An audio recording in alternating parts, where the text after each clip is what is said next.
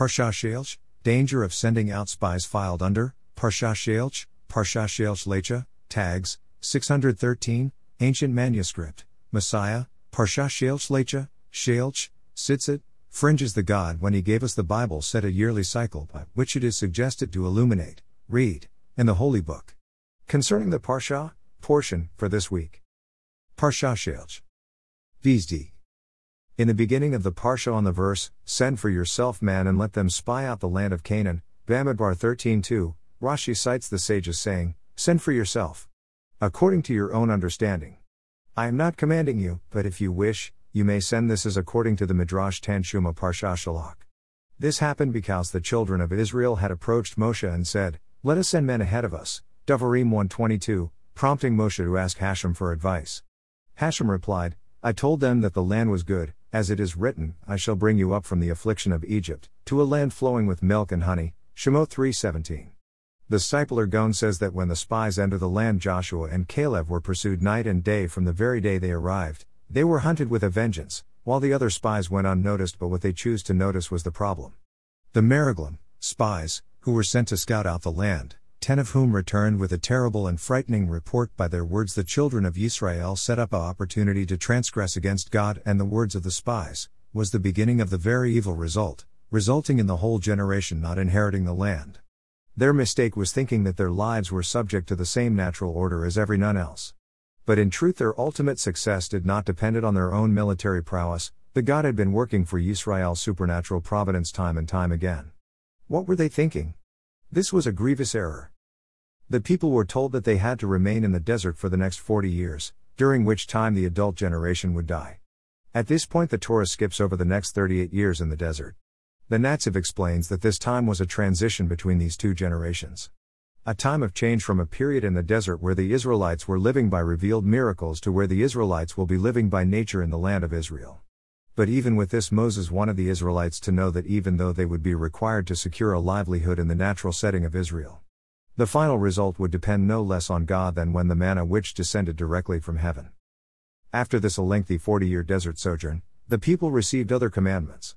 In addition to the burnt offerings, feast offerings, we were commanded to bring meal offerings and libations. Also given to the people is the commandments of removing challah and tithing the harvest. A sin offering was ordered for anyone who non-intentionally sinned, and the people are commanded to stone the intentional transgressor of Shabbat. We also get here the commandment of tzitzit, the commandment to tie fringes to a garment that has 4 corners. This commandment is one of the special commandments in the Torah whose purpose is clearly written in a manner that cannot be ignored. It is written, and the Lord spoke to Moses, saying, speak to the people of Israel, and bid them that they make them fringes in the borders of their garments throughout their generations, and that they put upon the fringe of the borders a thread of blue. The Meshech Chochmah says that, we humans say about God, He is absolute and perfect. We might have expected, then, that the reality He created would be perfect as well. But when we look around us, or at ourselves, we discover that reality is far from perfect. Human reality is also composed of impurity and sin, injustice and mistakes. The gap between the Creator of the universe and the world He created can be explained based on the verse from Psalms 115:16, the heavens are heavens of the Lord, but the earth He gave to the children of men. God created a reality that is not perfect because He gave it to humans to control and to determine whether or not it would reflect divine values and thus become perfect, or, heaven forbid, the opposite. This is why we always have tzitzit to remind us of the commandments which are the perfection of the world and man. The greatness of the mitzvah of tzitzit is described by our sages. This mitzvah is equal to all the mitzvot together, Menachot 43b. Rashi explains the reasoning behind this, because the numerical value of the tzitzit is 600. Add to this, 8 threads and 5 knots, and we have 613. The Torah also states, you shall not go after your eyes or your heart that lead you astray. Meaning away from the way of God. As the tzitzit allude to all the commandments, as the numerical value of tzitzit plus their 8 threads and 5 knots equals 613, all the commandments. Do not follow your eyes astray, but contemplate the commandments which direct us in the way which is upright. Do not follow your heart astray but love God. As mistakes begin when one acts in a way not prescribed by the Torah. Like in our Parsha, the sages say God never told Yisrael to send spies.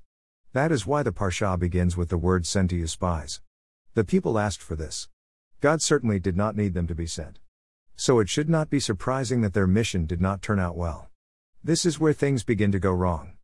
Wrong for a long time, as this was the 9th of Av, the day of destruction of both temples. Since God did not say to send out spies, the spies became filled and obsessed with excessive desires for honor. When arrogance rises upon one's heart, the Shekinah, divine presence, flees. As the two do not dwell together. From this they were caught in their own sin. The sin of the spies has not yet been fully forgiven. For the next 39 years the generation of the desert would dig their own graves every 9th of Av and went to sleep in them. The next morning some did not wake up ever again. The day the spies brought their bad report became the saddest day in our calendar, the 9th of Av. It's the day both temples were destroyed on. We need to understand the exact nature of the sin of the spies so that we don't repeat it. Their sin resulted in all Yisrael losing faith. As is written, our brothers have made our hearts melt. This is much like today's false leaders who say there is no way to stop the rockets that hit our cities daily, but this is ever so far from the truth. There is a simple solution: overwhelming military force. They did in Operation Cast Lead, and the rockets stopped, for a while. Though in the future more overwhelming military force may be required, until it becomes learned that peace is a better way. Also there are those who discourage others from settling in the Holy Land, saying it's too difficult to live there, and they have every excuse in the book and then some. Some in the generation of leaving Egypt did not want to go into the Holy Land, as they knew when they did Moses would die, as he was told by God he could not enter the land. But the truth of the matter is Tzaddikim, holy men, never die, but that the soul of Moses is revealed in every tzaddik of the generation. After the Parsha speaks about a man killed for profaning the Shabbat by gathering sticks. The Parsha begins talking about tzitzit. We may not be allowed to wear tefillin on Shabbat, which are a constant reminder of God, therefore God reminds us that we have another of him, tzitzit. So words concerning of tzitzit come here to remind us that even if we don't wear tefillin on Shabbat, we still have the tzitzit to remind us of Hashem.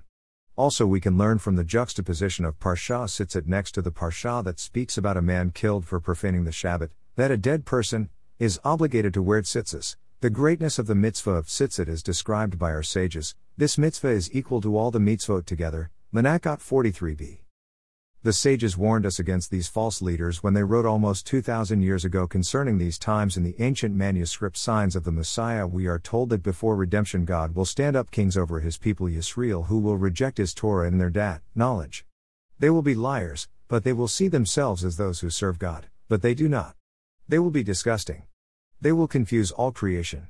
Even the transgressors among Yisrael will be further removed from the redemption by these leaders who reject God, and the fear of him.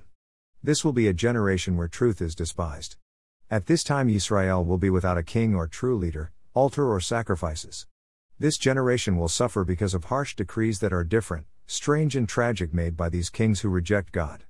They will make atheistic rulings against the temple, God and his Torah. Towards the end of the Parsha some men went up to the land. It says the ark was not with them. They went of their own accord. God had not told them to take the land at that time, but they went up anyway. Like the spies, their action was not in accordance with divine will, so how could it be successful? Only if our actions are in accordance with the Torah, divine will, can we succeed in the end. The people could not enter the land till they were ready and could go with the ark. Without the Torah one just doesn't stand a chance in the Holy Land. As the verse states, the land is a land that consumes its inhabitants. Our Ostroix explains its inhabitants, which literally in Hebrew means those who sit are consumed by the land. As the Holy Land will not allow one to stay who is not moving higher and higher in holiness. The prophets warn us concerning this, as Isaiah says.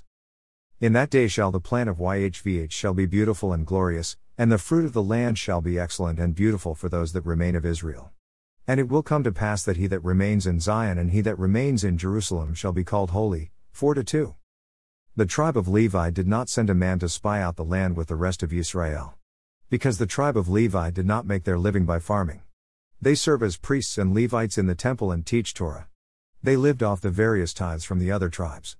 They lived in 48 cities that were given to them, which were surrounded by parks, but they possessed no agricultural territory. When spying out the land of Israel, the soul of Joseph entered the body of the spy of the tribe of Manasseh. So it's written, the tribe of Joseph, of the tribe of Manasseh.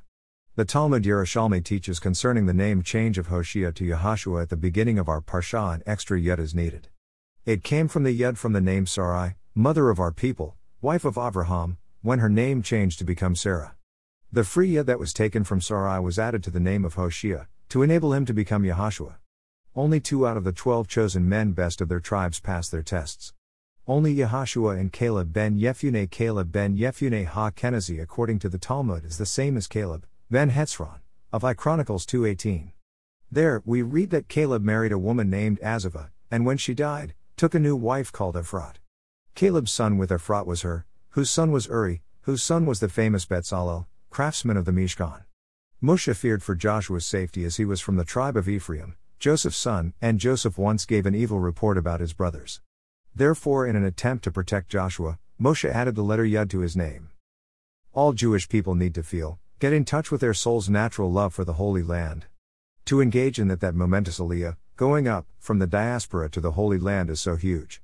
Love the land, appreciate how fortunate we are to have Israel, our God-given homeland should be essential to our Jewish lives. Today many religious Jews do not focus on discovering the holiness of the Holy Land. If they do go to Israel, they go only as tourists.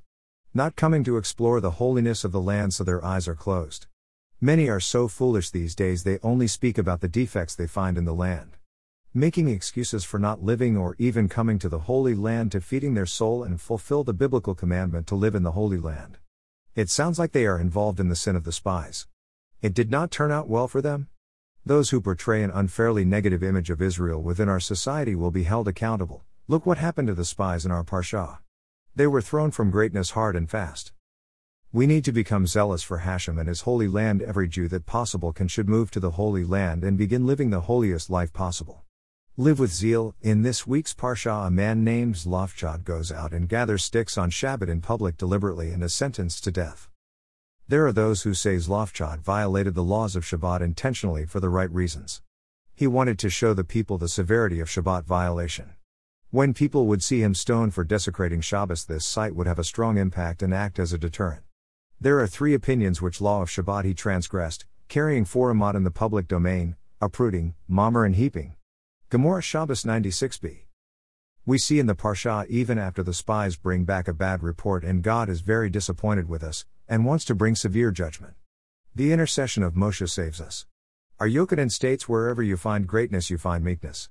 God wishes the world to acknowledge Him, then He will suspend justice and retribution to further this end. For this reason we must appeal to God for mercy upon His people as the hour is dark, as enemies surround us. With divine intervention we will find protection and peace. With a complete redemption with our righteous Messiah, and the holy temple built quickly in our days. Amen.